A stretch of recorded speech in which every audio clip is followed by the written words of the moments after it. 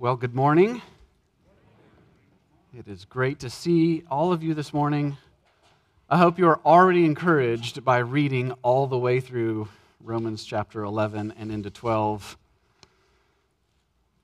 I want to do that one more time just because Hebrews chapter 12, 1 and 2 are that good. So please hear God's word to us this morning.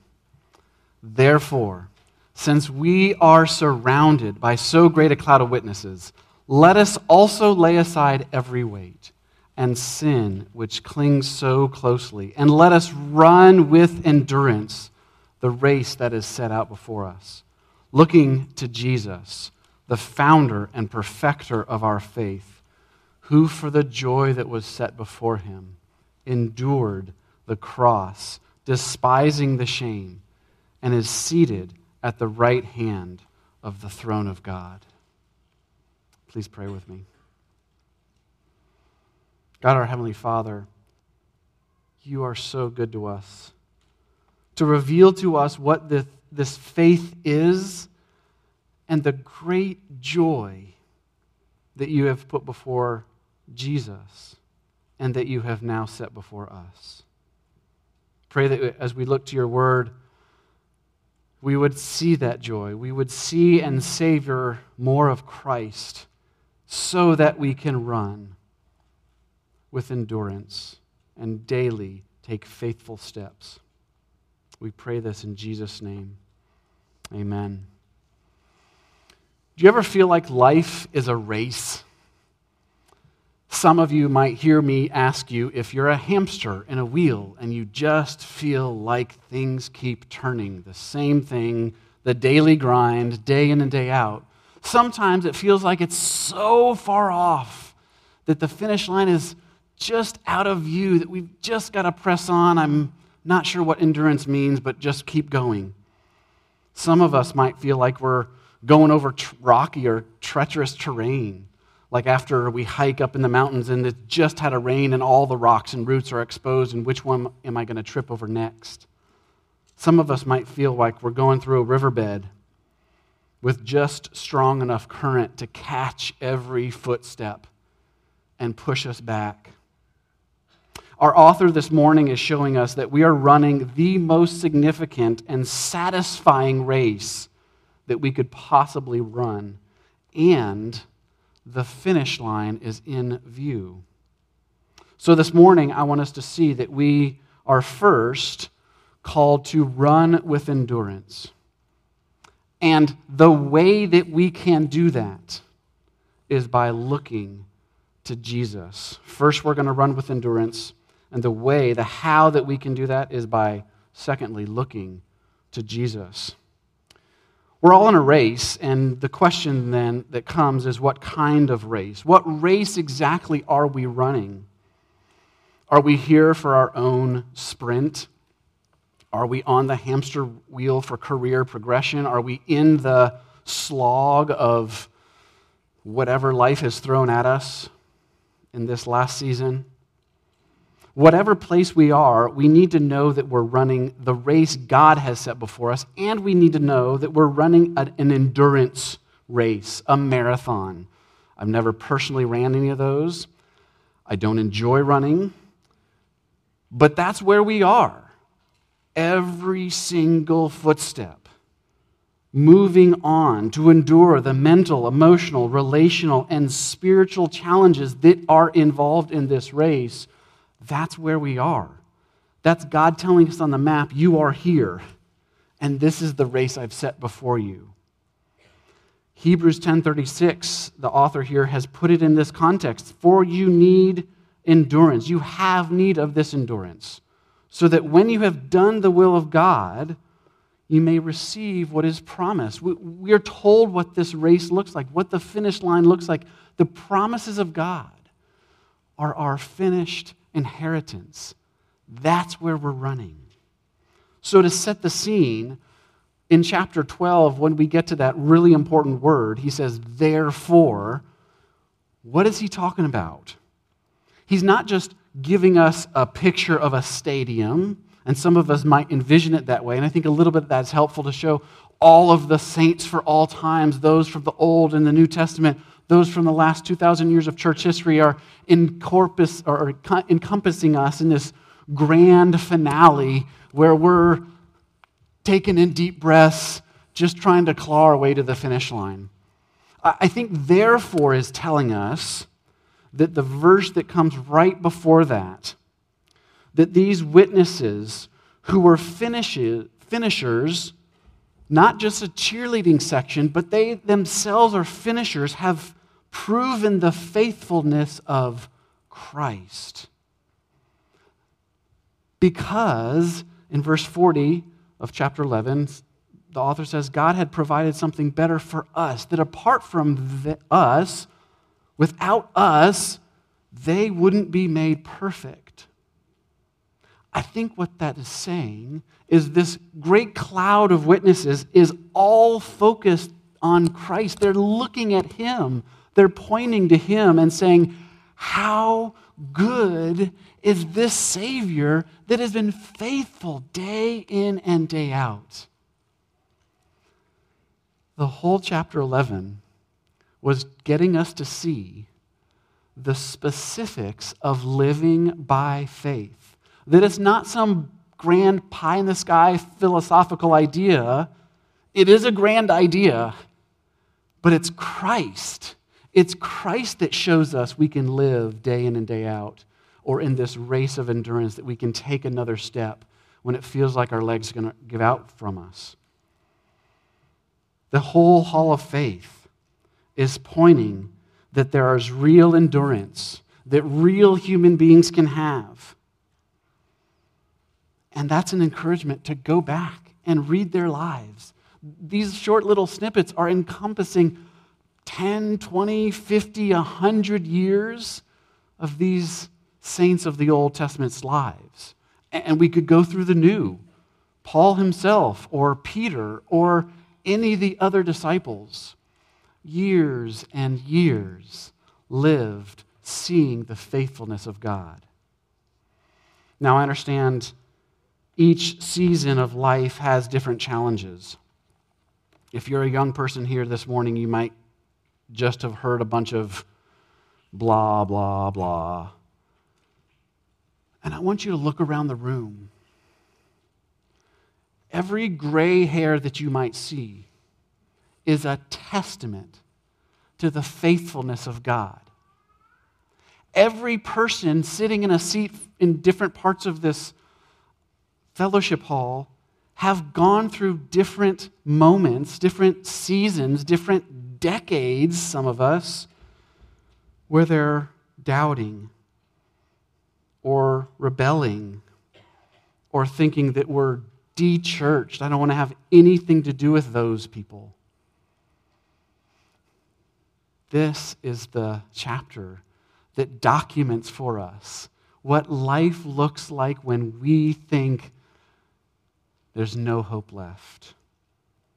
Whether they're wrestling with identity or fame or pleasure or rebellion, or even if we can make this really pertinent to Sanctity of Life Sunday, wrestling with, should I get an abortion? Should I convince my girlfriend? How can I live with the guilt of knowing I did that 20, 30, 50 years ago? That's where this comes into play. Because Christ is faithful there when we stumble and fall. So take time to ask one of the witnesses here sitting around us. Ask you to tell them a story from their teen years, from the challenges of their 20s, from the joys of early marriage, from what it was like to raise kids who seemed like prodigals, or to raise humble kids in a decadent society, or to struggle after that empty nest season, or what is it like to pursue a career at TVA or in the hospital network, or just working a job. How do we vote in challenging elections? How do we go off to unpopular wars? How do we watch parents who themselves are in need of parenting? How do we turn into our caretakers of our parents when they're patients with cancer or dementia or Alzheimer's or heart disease or COVID? See the look in their eyes when they point to the faithfulness of a Savior who has marked out the race for them. You see, we are surrounded by a great cloud of witnesses. You and I, in this room, are surrounded by a great cloud of witnesses. They are witnesses to the faithfulness of Christ. They're not just here to see you and me run through those challenging but silly kind of seasons of life. They're real challenges. Just like Paul writes to his protege, to his young mentor, Timothy, in 2 Timothy 4, 7, and 8, he says, I, Paul, have fought the good fight. I have finished the race. I've kept the faith. Henceforth, there is laid up for me the crown of righteousness. He's going out of his way to tell his young pastor protege, you have seen it in me, and it wasn't me. It was the strength of Christ himself. So pursue him. This cloud of witnesses, I think it's really significant because it's a cloud. In the Old Testament terms, it's not a set of individuals that all make up a whole. It's the unity. It's the whole group. And the significance here, I think, is in the sense that they're surrounding us, yes, but they're onlookers to Christ. They have seen him, just like we've seen Moses as an example of that. Back in 11, verse 26 and 27, see what it says there? That he considered the reproach of Christ greater wealth than the treasures of Egypt. For what was he doing? He was looking for the reward. By faith he, Moses, left Egypt, not being afraid of the anger of the king, for he endured as seeing him who is invisible. Moses is in that cloud of witnesses, and he's looking to Christ to say, how good and faithful is our Savior. So we too, we can be able, we can have the faith, we can go day in and day out, seeing a Christ who is worth looking at, seeing a cloud of witnesses who have all pursued him in all these different, unique, and yes, challenging and sometimes stumbling ways, and we can press on. You can trust the one who has set before you. He has marked out the race that you must run. He has a purpose. And the good news for us is he owns the track. It's like we're on home field advantage because he's the Savior in charge. So press on and don't shrink back like we've heard back in 1039, which means, I think, in the analogy of this race, that we can put each foot down purposely. We can take each step intentionally, fixing our eyes, looking to Jesus, and not neglecting the witness in our own assembly. We're here as a we and not just a set of me's because we need one another. We have all of this other scripture all the way back in the Old Testament because we need to read what the goodness of the Lord looks like in the hard times of life across the span of ages. And we need to run with endurance. I think it's significant that the running with endurance is all fronted. There's three phrases that come before that important phrase. Since we're we're surrounded by the cloud of witnesses, let us lay aside every weight and sin which clings so closely. I think both of these are significant because they help us see that these aren't perfect people. They're not heroes put up on pedestals. They're real men and women. Y'all are real people. We deal with real life struggles, challenges, burdens, messy situations, hard relationships, sin in our own lives, and the sin out there. When the author is describing to set aside or to lay aside every weight, there's a lot of pieces in the race analogy that could be. I think it could be some of the good things, the good equipment, that might be helpful, the good ideas, the good training, the good career progressions, the good promotions, the good vacations with family, the good parts about this relationship, it could be any number of those good things that we've made ultimate things. That we've said, what if I need this later on? What if this is really important over there? And in the light of the rest of the race, it's going to be a hindrance. Those people that I've learned about and read about and seen documentaries on that have run long distances, you know how they count ounces? They're buying socks because they're lightweight. They're buying every bit. I won't talk about spandex because, right, every single bit of their outfit because it's lightweight. They don't want anything that's going to hinder them, not just for aerodynamics, but because they know they have thousands of steps over those miles. In terms of the life of faith, I think Paul does this really well in Philippians when he says, let your minds, fix your minds on everything that's excellent, that's pure, that's praiseworthy. Keep your focus there, because all the other things are going to be hindrances. They might be good, they might be fine, they might be valuable at some point, but don't make them ultimate.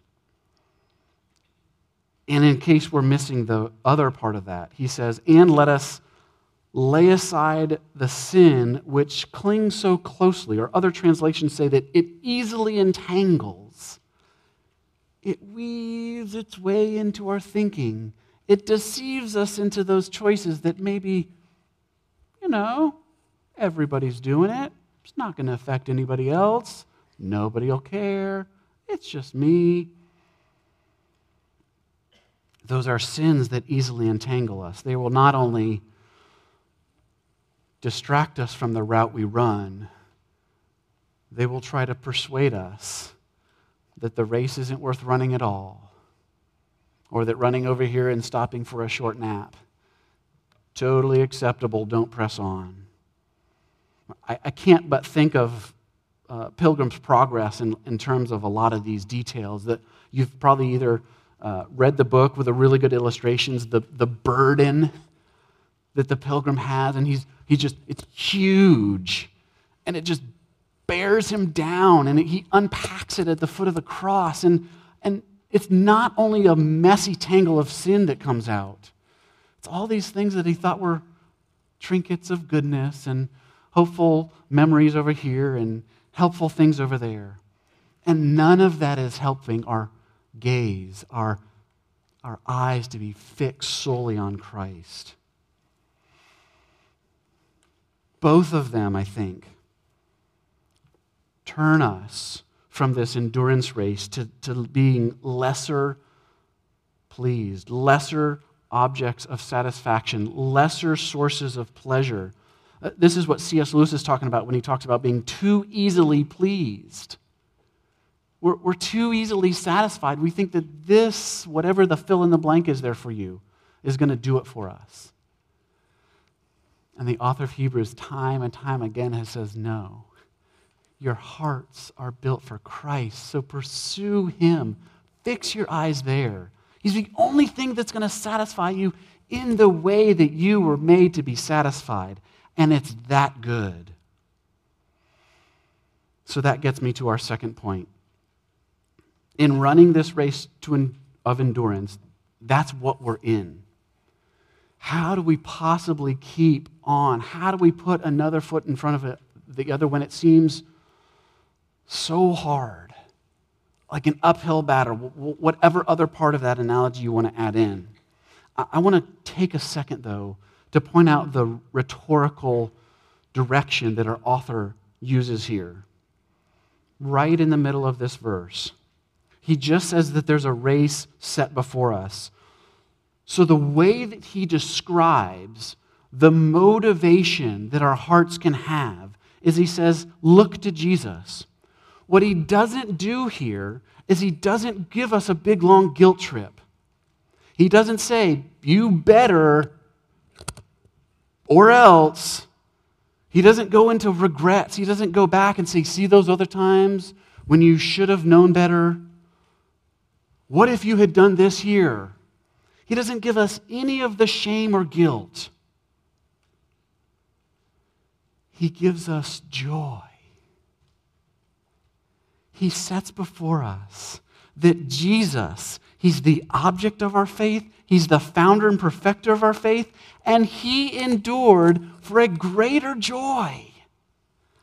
He's saying, look how good, look how beautiful, look how amazing, look how satisfying and rich the finish line is going to be for you. How good is it to run that way? That's His argument. I just want to tuck this away for next week, because when we get to the next section of chapter 12, and he makes the point that some of the races that we're in, some of those footfalls that we're putting down, they're going to be painful. And they're going to be painful because a good Heavenly Father is disciplining us.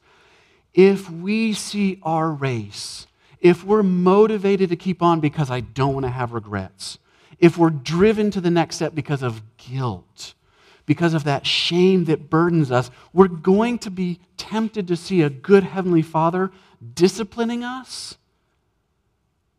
for more guilt because we're not enough. That's not the message of the gospel. Friends, here, that's not the point of this passage. There is a joy, an enduring, lasting fullness of joy that Christ is putting before us to say, run for this. It's that good. Tuck that away for next week.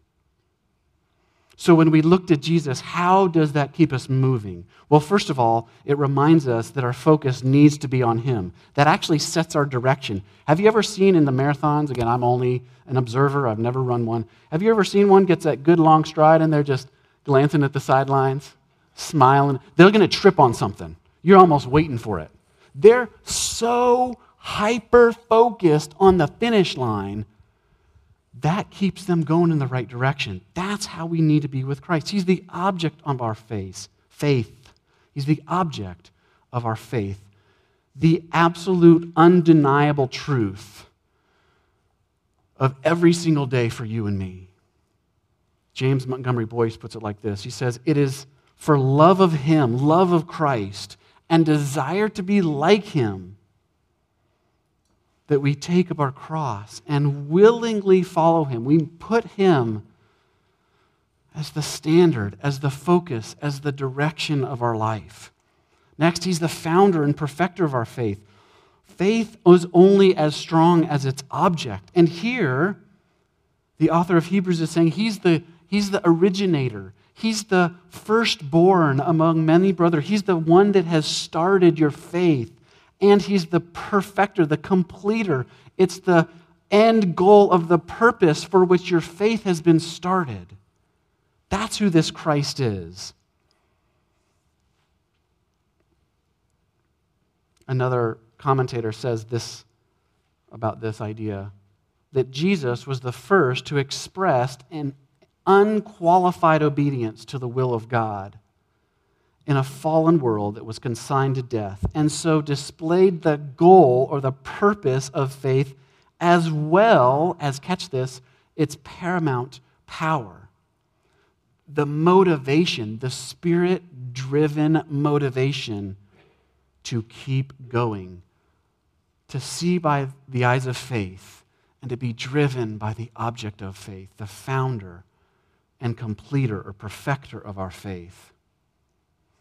And then He endured for the joy that was set before Him. This isn't just giving us Jesus as a good example. He obviously and clearly is an example. But it's so much more than that. Look at the passage, how it phrases that. The founder and perfecter of our faith, this is this Jesus that we need to fix our eyes on. And He was Him who, for the joy that was set before Him, He endured. What did He endure that we're also called to endure? Well, He endured obeying God's will. He's going to endure a cross. I'm not going to be crucified on a cross. That's not how I'm following His example. But Matthew and countless others are telling us to take up our cross which is the analogy of running the race, putting your foot down day in, day out. So he endured. What is the race that was set before Jesus? What is the race that is set before us? In terms of that race, God the Father gave him his perfect, complete will. He explained to Jesus, this is the path. And Jesus was obedient. He endured in that. What is incredible for me as I was studying this passage is that what did Jesus endure for? He endured the cross for the joy that was set before him. I think we have to sit on this. We have to let it soak in because this is so rich. Richard Phillips says, there is no joy like the accomplishment of a noble task, and of the noblest task of all eternity, the cross of Christ. Christ himself was able to say, I have finished it. But I think that's only a snippet of the joy that Christ endured for because the cross. I absolutely think he got the smile of the Father on the other side of the cross. I absolutely think he got to enjoy the glory that is now completed. It's brought to its perfection in what Christ has done for us. But I think there's a richer aspect to this, and I think this is the deepest motivation we can see in this passage. Follow me for a second. Jesus gives this parable in Matthew 13, right after the important parable of the sower, which is kind of like the framing parable for all the other parables. He tells this short little 2-sentence parable. He says, the kingdom of heaven is like this. It's like a treasure hidden in a field, which a man found and covered up. Catch this next phrase. Then in all his joy, he goes and sells everything he has and he buys the field. Now, I absolutely think that this parable is intended for us to interpret as we're the men. We're the people. We're walking through life. And when we find the gospel, when he puts that in his path, it's worth going and selling everything to get the treasure of the gospel.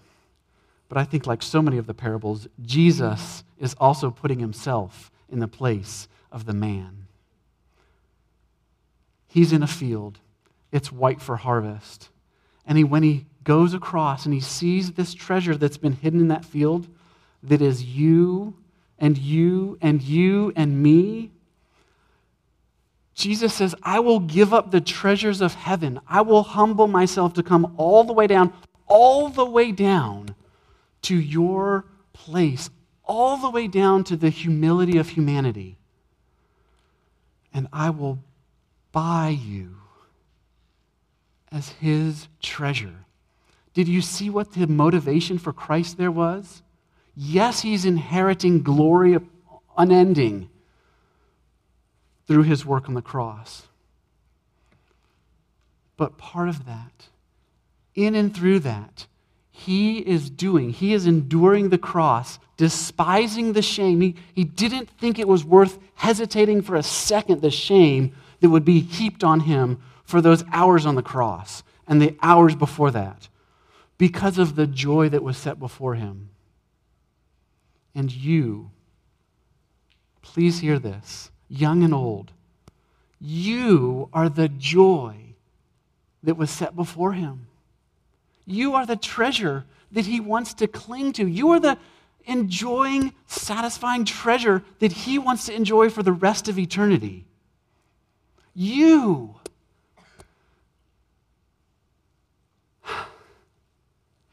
How much joy could you run a race with that in mind, that Jesus is at the finish line? All the witnesses are surrounding you, and they're looking at Jesus because he's looking at you and me, and he's saying, run, run. That's the motivating joy. He endured what we deserve so that we can receive what he deserved, what he rightly had before the foundations of the world and what he has for the rest of eternity. He wants to have you included in that joy.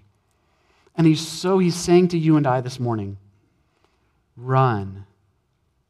Faithful witnesses, run with endurance. Please pray with me. God, our Heavenly Father, I don't know everyone's situation this morning, but I know we're all in a race. And I pray as we look to your word, I pray as we look to the cross, I pray as we look to the joy that is in Jesus' eyes as he looks to us, that we would see and savor, that we would enjoy the joy of Christ in our endurance runs. Whatever you have set before us this week, whatever you have set before each one of these people here, I pray that you would remind them to look to you, to look to Christ, to see his smile for us, and to run with endurance. I pray this in Jesus' name. Amen.